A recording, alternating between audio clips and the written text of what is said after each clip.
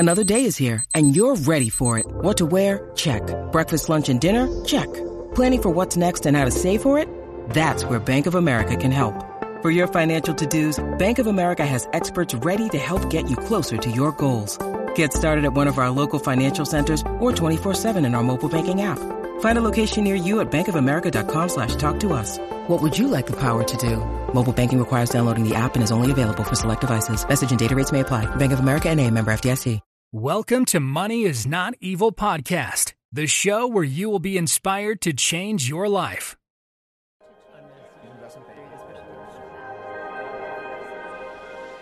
So let's talk about your mother, okay?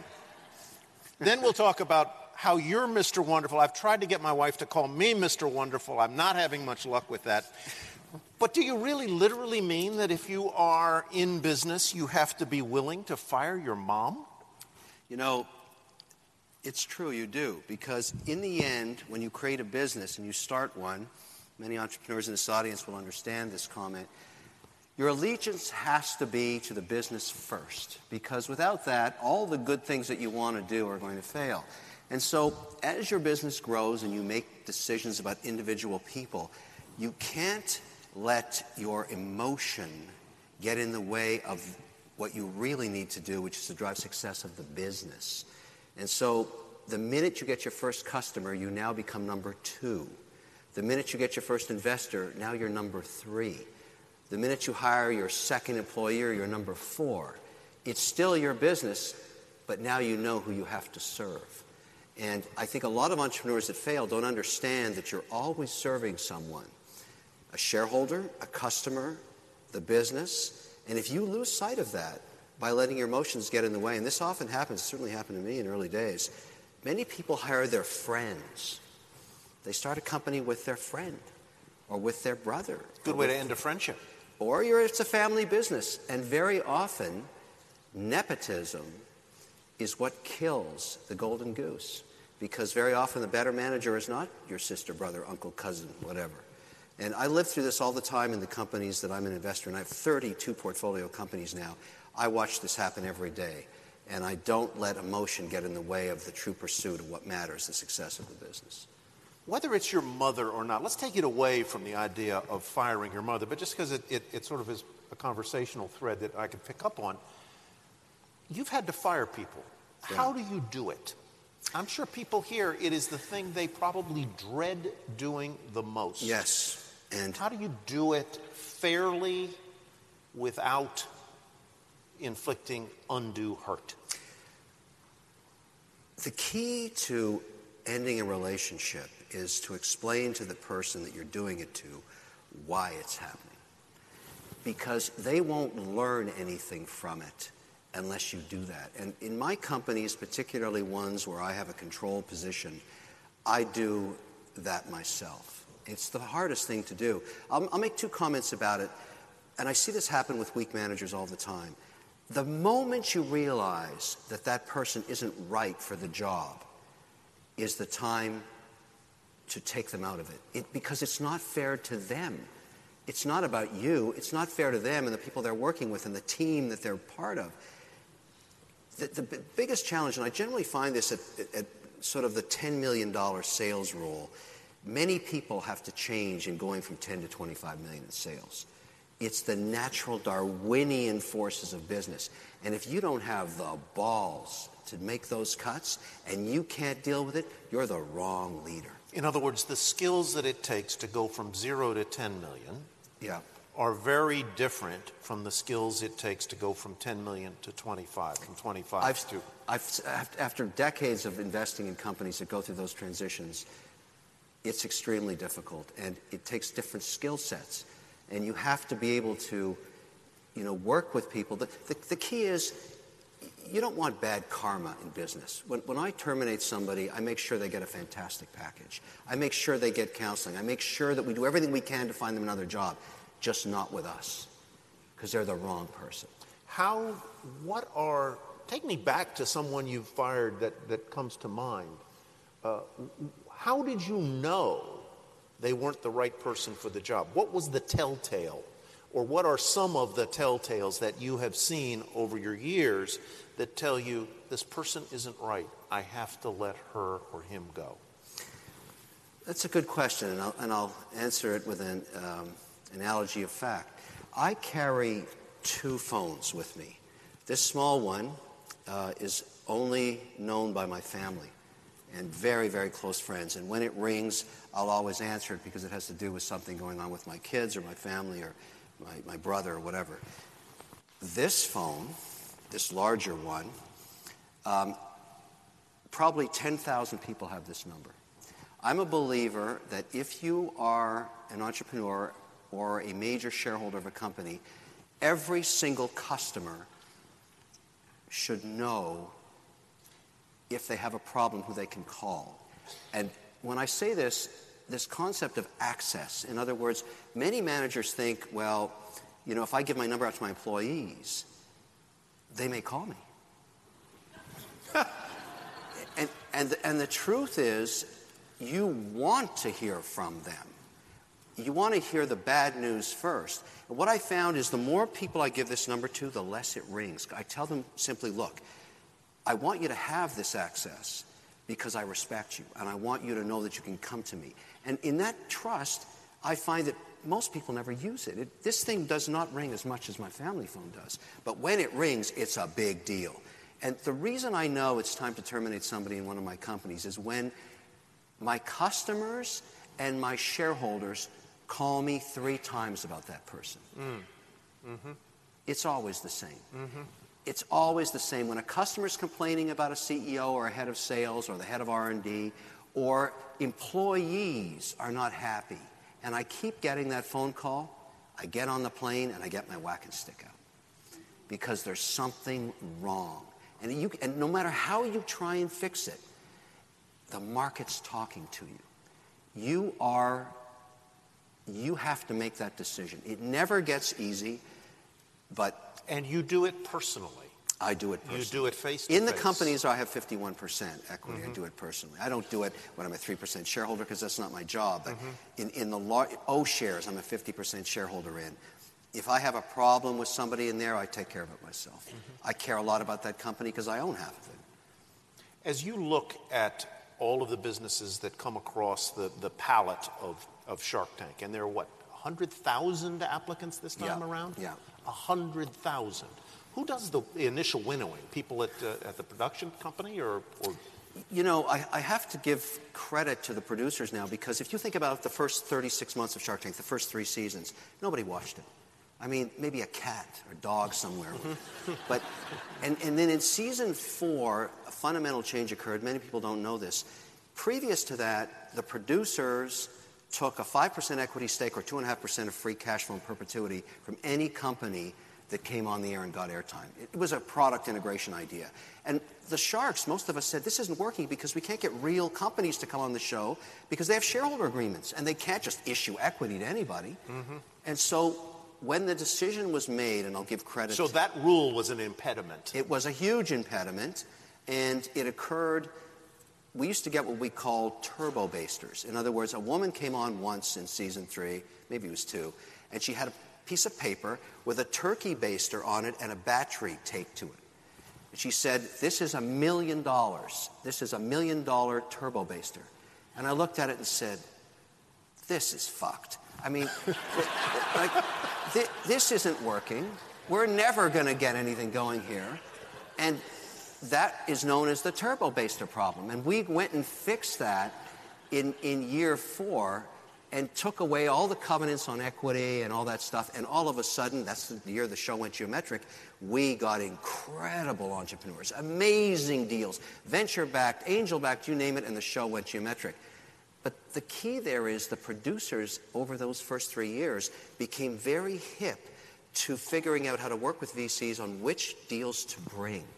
What were to bring to the set, to bring to you guys. What entrepreneurs, what was their history? How did they work on television? And so the most valuable asset inside Shark Tank are those 120-plus producers and PAs and assistants and showrunners that actually look at those 100,000 videos and say, that one.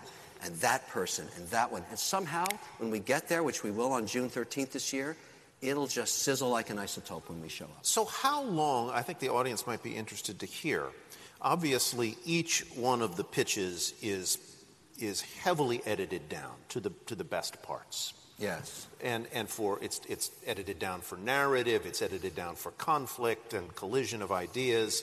How much time, so it's how long is an average segment, and how much time do you actually spend interrogating the pitcher?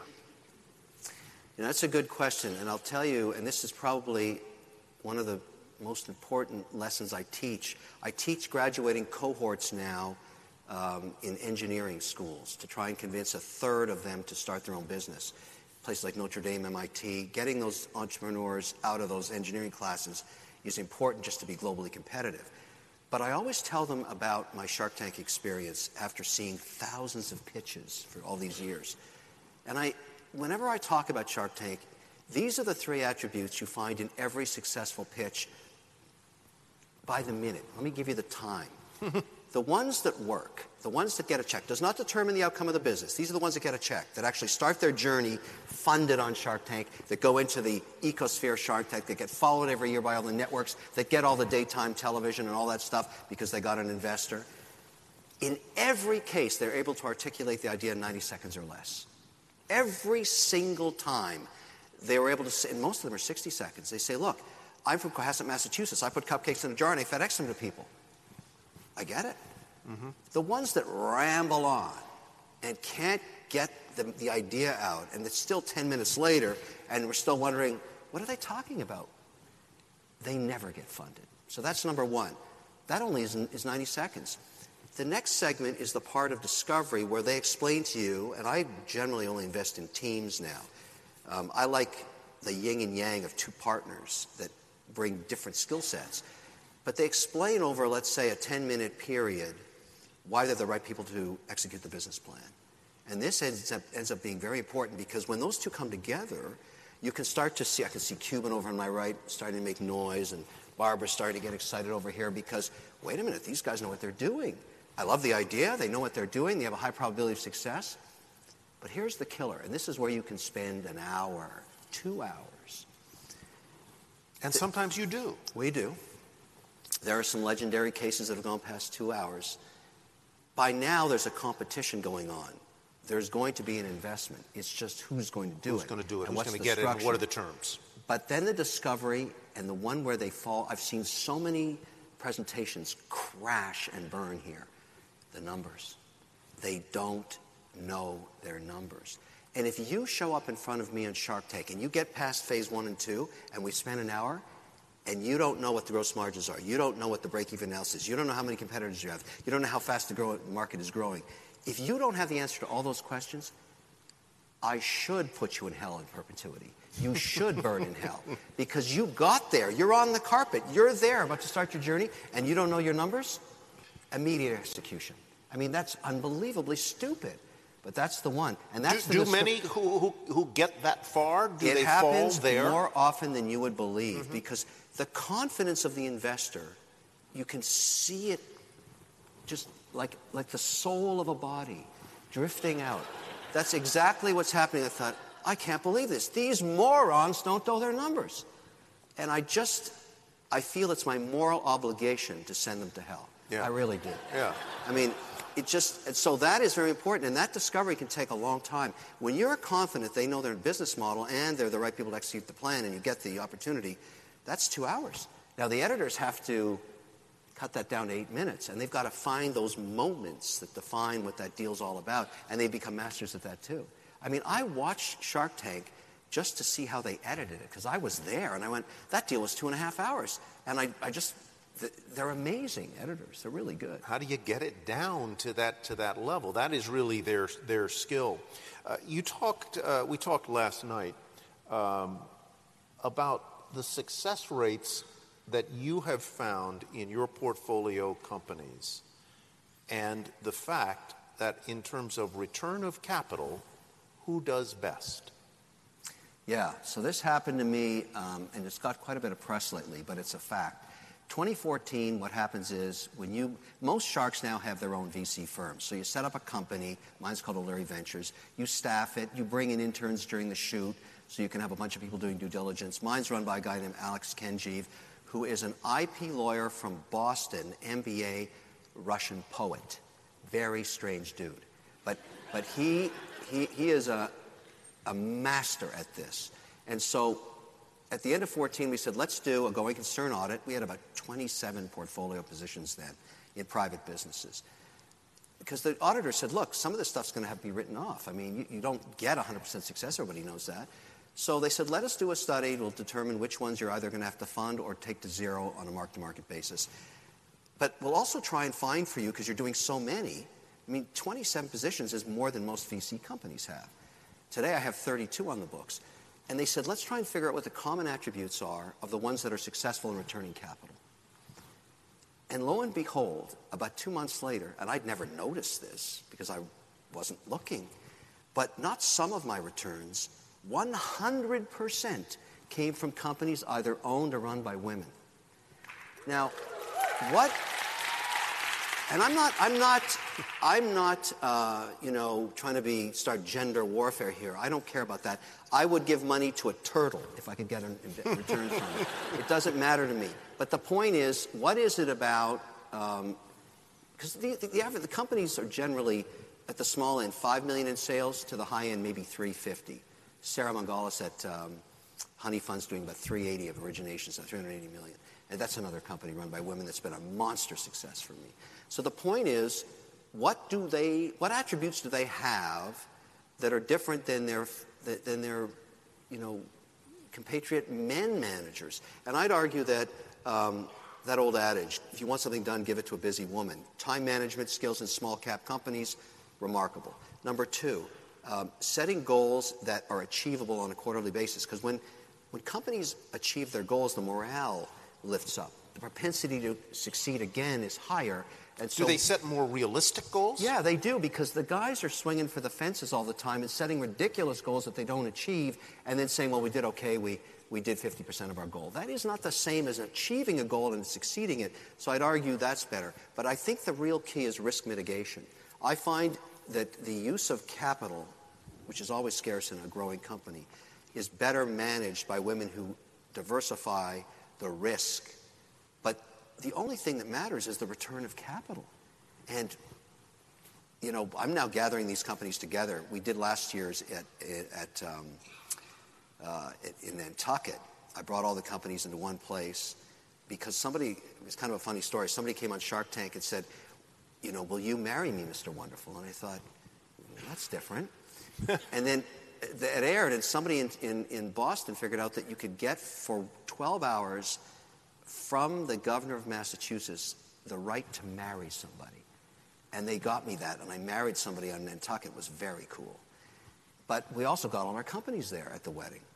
And I had the guys talking to the women saying, why are they returning me so much money and you guys aren't? Well, because we're agnostic to geography here. We're agnostic to sector. We're agnostic to product. What did the guys say? They said, well, you have to think long-term, Kevin. I said, bullshit. Look at this. Look at the returns here. What are you doing? And so I'm I'm an activist now to try and translate these success features from these companies. And I'm going on the road in a couple of months, starting to bring some of them around. I recently shot something with Arianna Huffington and brought Sarah from Honey Funds there, because I want to celebrate their success, because I think they're getting a bad rap. We need more women in management positions all over America. They're doing a great job. And this is about making money, my favorite thing. Yeah. So with that in mind, do you, either on Shark Tank or in other parts of your far-flung ventures, why don't you only invest with women-run companies, or do you? Well, I obviously, if I had two options and I had a women management team and a men in the same product category, I would skew, because just the success I've had. I talk to Alex about this all the time. I said, look at these returns. Why aren't we just giving it to? And you'll see a bunch of deals this year I've done with women teams. But every once in a while, something comes along like Love Pop, which which is a 3D card. 2 engineers, marine engineers that made attack boats. I mean, if you're smuggling drugs and they're chasing you, it's in a boat that these 2 guys designed with ordnance on it. They can blow you up and all this stuff. And then they go to Harvard. Then they go to MIT. They're engineers. And then one day they say, let's make Love Pop cards. So these are 3D cards. That's a left turn. It is a left turn. And I saw their pitch on Shark Tank last year, and I thought, I must be dreaming. Like, why would 2 guys from MIT and Harvard make greeting cards? And I listened to their story and how they believe that everything is going to come back to the old ways where you write a card. And they were designing these beautiful cards that when you open them up, they're 3D and they're all laser cut by their designs because they're designers. And then they're cut in Vietnam and FedEx back. Anyways, the business is on fire. 2 guys, so there I invested in too, because I didn't see any women making 3D cards like this. So it's Shark Tank is a consumer goods and services platform. That's what it is. And so if you have a product that's already in distribution, you get on Shark Tank, your sales are going up 30,000%. I want to turn to the whole topic of fusing social purpose with business purpose, because I know you have some thoughts about that. But I also we were at dinner last night, and you sell your wine through QVC. Yeah. How important a selling tool is QVC? It feels to me like, I'm not sure whether it is necessarily applicable to the entrepreneurs in this audience, but it is a truly powerful tool. Yeah, I was introduced to QVC from Lori, who came on the show a few seasons ago as the queen of QVC, and I never believed in it until I realized, and I tried it once. I went on there to sell O'Leary Wines, which was a Shark Tank deal, and in 3 minutes and 40 seconds sold $1 million of wine. And I went, whoa. Because you're sitting there with a little thing in your ear, an IFB, and the producer is saying to you, okay, we've got 100,000, we've got 200,000. I'm thinking to myself, what is he talking about? But they've got millions of people watching this and making decisions live. And so it's completely changed my mind. Their model is incredibly interested, and they're very sophisticated about how the product is presented, how you present. And so I've taken this whole thing to a new level. Laura used to be the queen of QVC. Now she remains the queen, but I am the king. And so the rules of the monarchy are very strict. She must walk 3 steps behind me and not speak unless I speak to her first. So you can imagine how tough next season Shark Tank's going to be. It's going to be brutal. All right, so let's get to the question, which I know we talked about at Iconic in Washington at the end of last year. There is a growing sense, I think, maybe partly driven by the business interests or the consumer interests of. If you're loving this episode, please leave a review and comments down below. The millennials, that it is part of a business's calling to either give something back, to do something good, to have a bigger social purpose or impact than merely to make money for the founders and the shareholders. It's a huge debate in America. It's a huge debate in this room. It's a huge debate in every graduating cohort of engineers in America. It's a global debate going on. Now, I think there are some issues here, and I'll explain what they are. The backbone of success of our country and capitalism, and the most noble thing you can do in your life, in my opinion, is to start a business and create a job. There is nothing more noble than that. But when you take on that journey, you also, after you hire your first employee and have your first customer and your first shareholder, is you have a responsibility of sustainability of the business. Because you're now servicing customers, you have employees that actually that you're responsible to maintain their jobs, their standard of living, their ability to have a family comes from you. Now, when you introduce a new mission, because the primary mission of a business is to take care of its customers, its employees, and its shareholders. That is the DNA of business. When all of a sudden you introduce a new cause, and let's just make it generic, we're going to save the world, whatever that means to somebody, you cause a mutation in the DNA of the business. Now, you could say, going to the Darwinian theory, that mutations create success, that you morph into something that's very successful. And there are analogies in business across multiple sectors, shoe companies, other companies that bring a cause into the model, and it's very successful because it's a connection to the customer in a way that's unique. If you can sustain that, you have brought it into the marketing aspect of what you are to your customer. And you've built it into your income statement, and it allows you to remain competitive and raise capital against your competitors, and you found a way to do something that they didn't do. That model, I appreciate, understand, and believe is a wonderful idea because it's clearly the Ben and Jerry model. They cared a lot about their community. But when Ben and Jerry wanted to grow and become a behemoth in the ice cream business, they ran into the ultimate problem of scalability of this. And they don't own it anymore because it was bought by someone who said, well, there's a cost of capital to making ice cream, the cost of protein, the cost of distribution. My question to everybody that pursues this is it sustainable enough that you can create a competitive entity that goes beyond your vision? It has to be something that creates a service or good in perpetuity for all of your customers. And what I find very often is people BS themselves. They say to themselves, I'm going to game the system. I'm going to tell everybody that if they buy a pair of socks from me, I'll give a pair to charity. I'll get lots of free press. The buyers at Walmart will want to see me because I'm doing something good. And I'll actually stay in business even though my costs are twice as high as my competitors.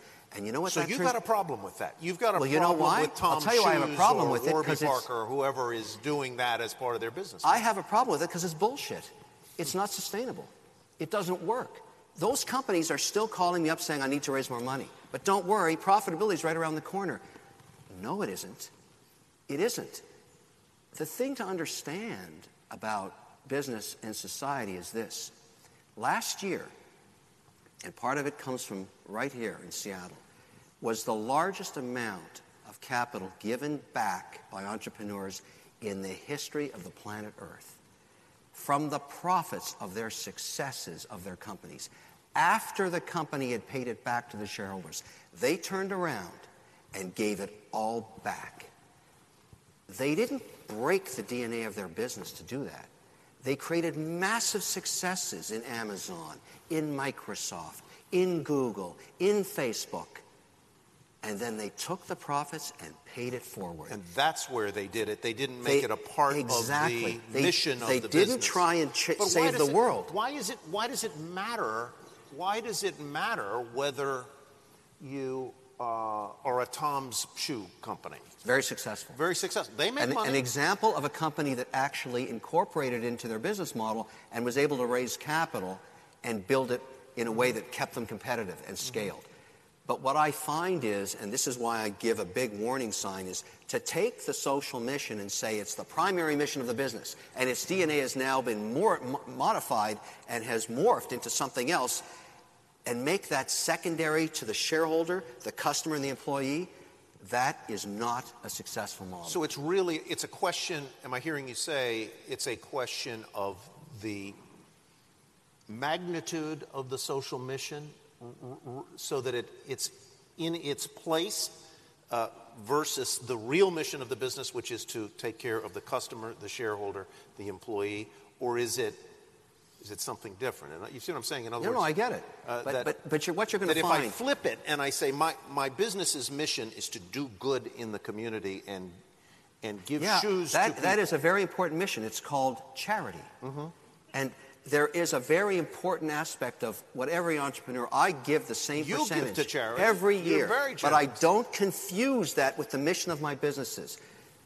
This is the challenge, and I'm not scared to say this. Business is war. There are competitors, winners, and losers. It's binary. You either make money or you lose it. You need to understand that as an entrepreneur. You have to embrace what that means to you and understand what it means to society. Your job is to make that business successful. It's to steal market share from your competitors. It's to salt the earth they used to walk on. It's to make sure you put them out of business and you achieve success. Then, and only then, after you have got all of those profits as being a successful business model, you give it back and you pay it forward. That is the model. That's how it works, and that's never going to change. I want to bring up the house lights because I can well imagine that some of you in the audience might like to take a whack at a shark, right? So we have mic runners. I haven't been in the call. I've been on TV, so I haven't seen some of the earlier sessions. We've got about 10 minutes before we're going to break for lunch. I would merely ask, as you ask questions, would you mind introducing yourself very briefly and just say what you do for a living or what company you're starting or work for? Very quick introduction, and please keep your question a question and keep it taut. Go ahead. Hi, my name is Zach Kramer. I run a company called IT Assurance in Portland, Oregon. We do outsourced IT support that doesn't suck. Kevin, my question for you is, how do you make difficult decisions? You always seem very certain of yourself and very certain of the decisions you've made. Can you take us through the process you use to make the hard choices? I listen to my gut. It's not scientific. I've learned over time, and I think every entrepreneur should trust their feelings, because I've learned every time I don't listen to my gut, I lose money. Every time I say to myself, no, you're wrong about that, I second-guess myself, I lose money. You have to listen. Successful entrepreneurs have a spider sense. I really believe that. They know what's right. They know what's wrong. They have to listen to themselves. And it doesn't always work out, but the minute you second-guess yourself, you're screwed. You really are. You are no longer a leader. People that follow you into dark places have to trust you, and you have to trust yourself. We had on one of the prior iconics in Chicago, your fellow shark, Mark Cuban. And one of the things that was very interesting that he said, and he said it a couple of times. He said basically, I've made lots of mistakes in my career. I said, well, what do you do with those mistakes? Well, you're trying to learn from them. And I said, do you carry your mistakes with you? And he said, no, I cut them off. And I try and learn from them, but I don't let them weigh me down. Yeah, I agree with him. And we talk about that a lot. You got to let it go. Well, because it's the same as investing. I spend a lot of time investing a lot of capital in the public markets and debt markets globally. You make mistakes. It's impossible to make 100% success in every stock you buy. It's the minute you start losing, you've got to take it behind the barn and shoot it. You have to sell it. And you have to realize, I hope I learned from that mistake, but you don't always. I rather invest in entrepreneurs that have had multiple failures before I meet them. I love the sting of failure as a motivational tool for somebody that wants to succeed versus somebody that says to me, well, I've never run a business. This is my first turbo baster. I'm showing it to you now. And that's, to me, that person isn't ready for prime time. I love what failure does to your way of thinking. It brings fear into it, and it's great. Do we have a question down here? There went a turbo baster, actually. I think that was what it was.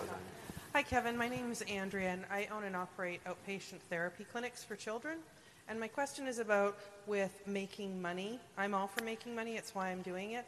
My entire staff are all people that are in health services. And so the idea of making profit in healthcare to them is a dirty word.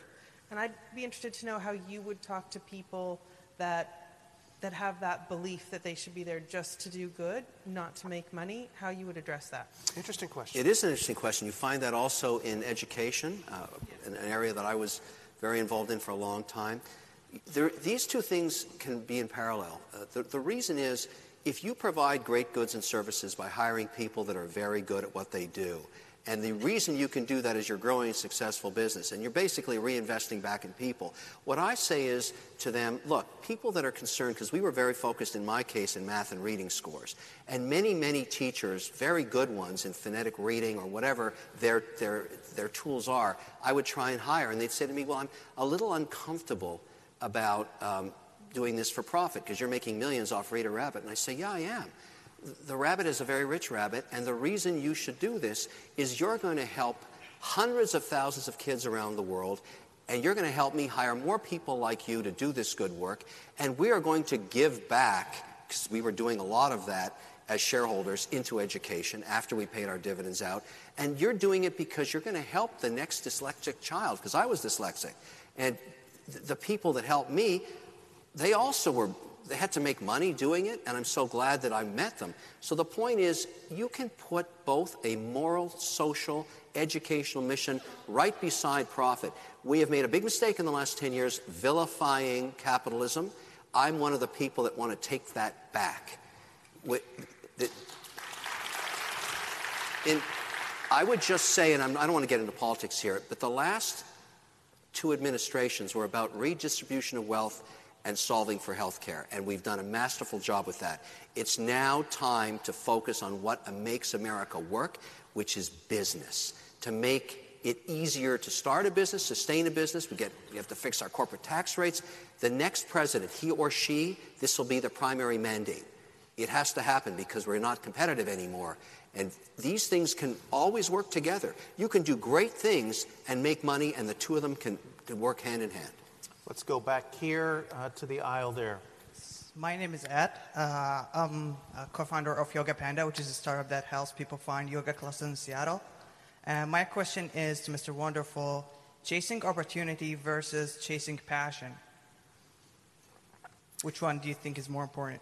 Well, every entrepreneur I meet is very passionate. That's just part of the equation. I actually argue that what matters most is executional skills.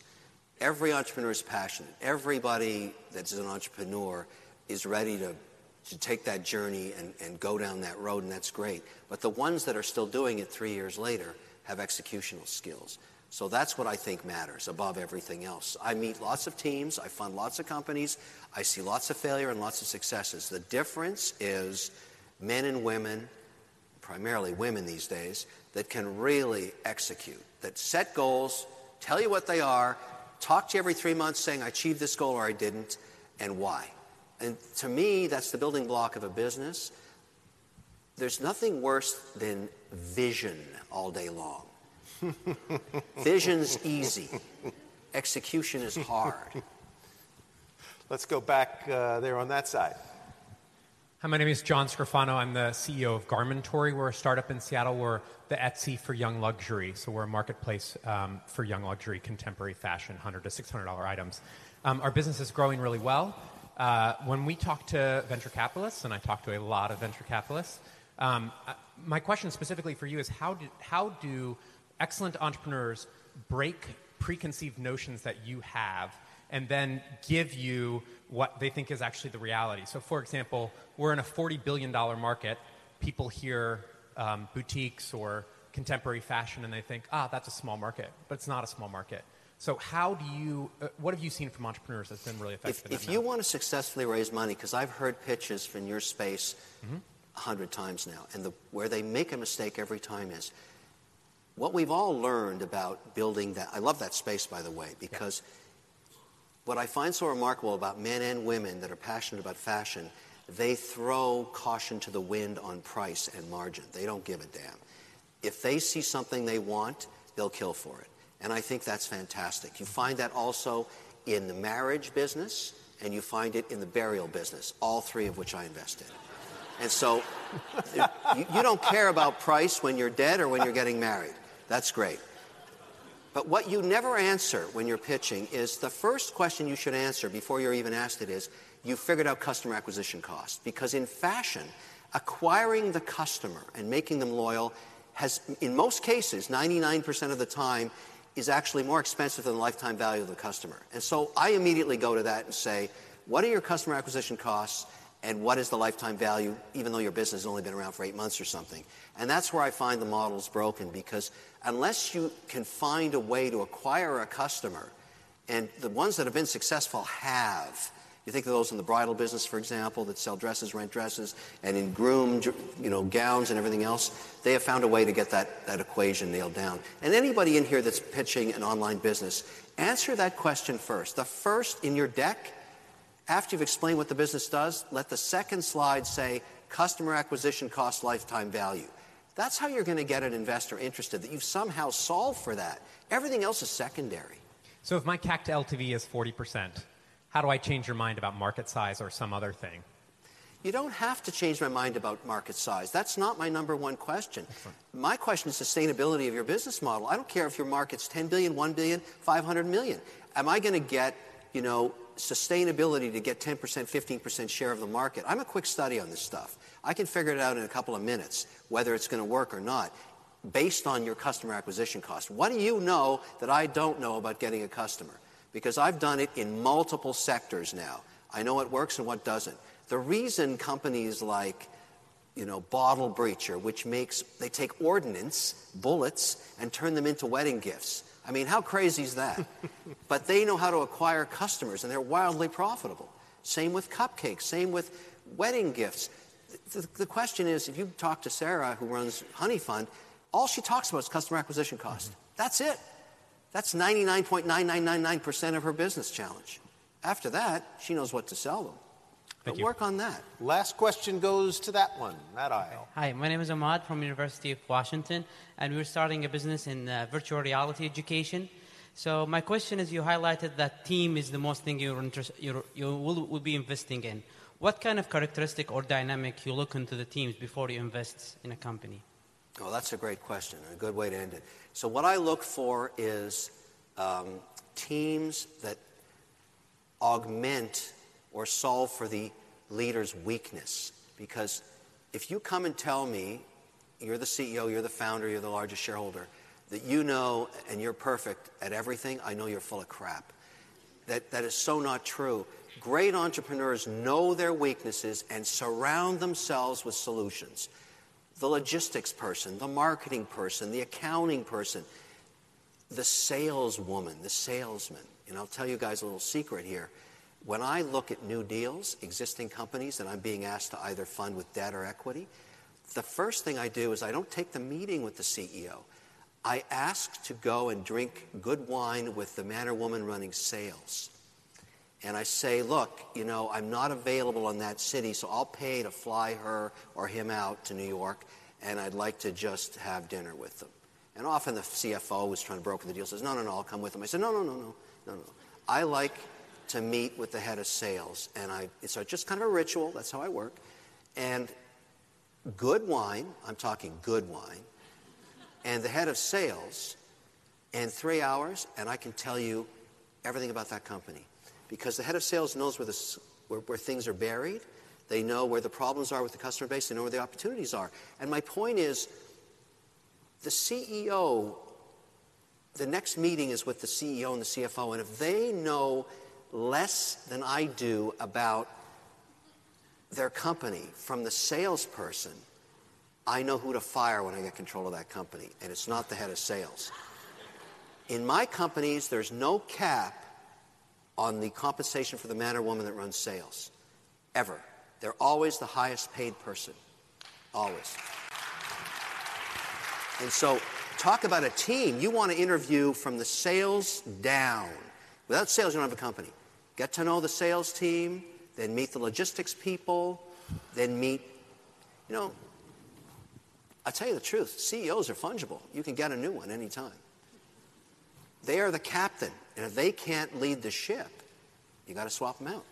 And I know that sounds terrible, but I help CEOs that are large shareholders get out of the way of success sometimes. I've done it multiple times now because they're not the right person. Team leaders, like great quarterbacks, understand what they're not good at. There's nothing worse than an arrogant CEO that thinks they're good at everything. I just can't wait to shoot them. And on that cheerful note, I just want to say on a personal note, Kevin and I have gotten to spend a little bit of time together, and he's the nicest shark I've ever met. I mean, there's just no doubt about it. And I know he has a directness, which you can sense in this room today and you see on Shark Tank. But what do your best friends do? They tell you like it is. They tell you about yourself, maybe things that you don't want to know about yourself. And that's what Kevin does with respect to entrepreneurs. He tells them what he sees in an honest and direct way. And in that sense, he is the entrepreneur's best friend. Kevin O'Leary, ladies and gentlemen.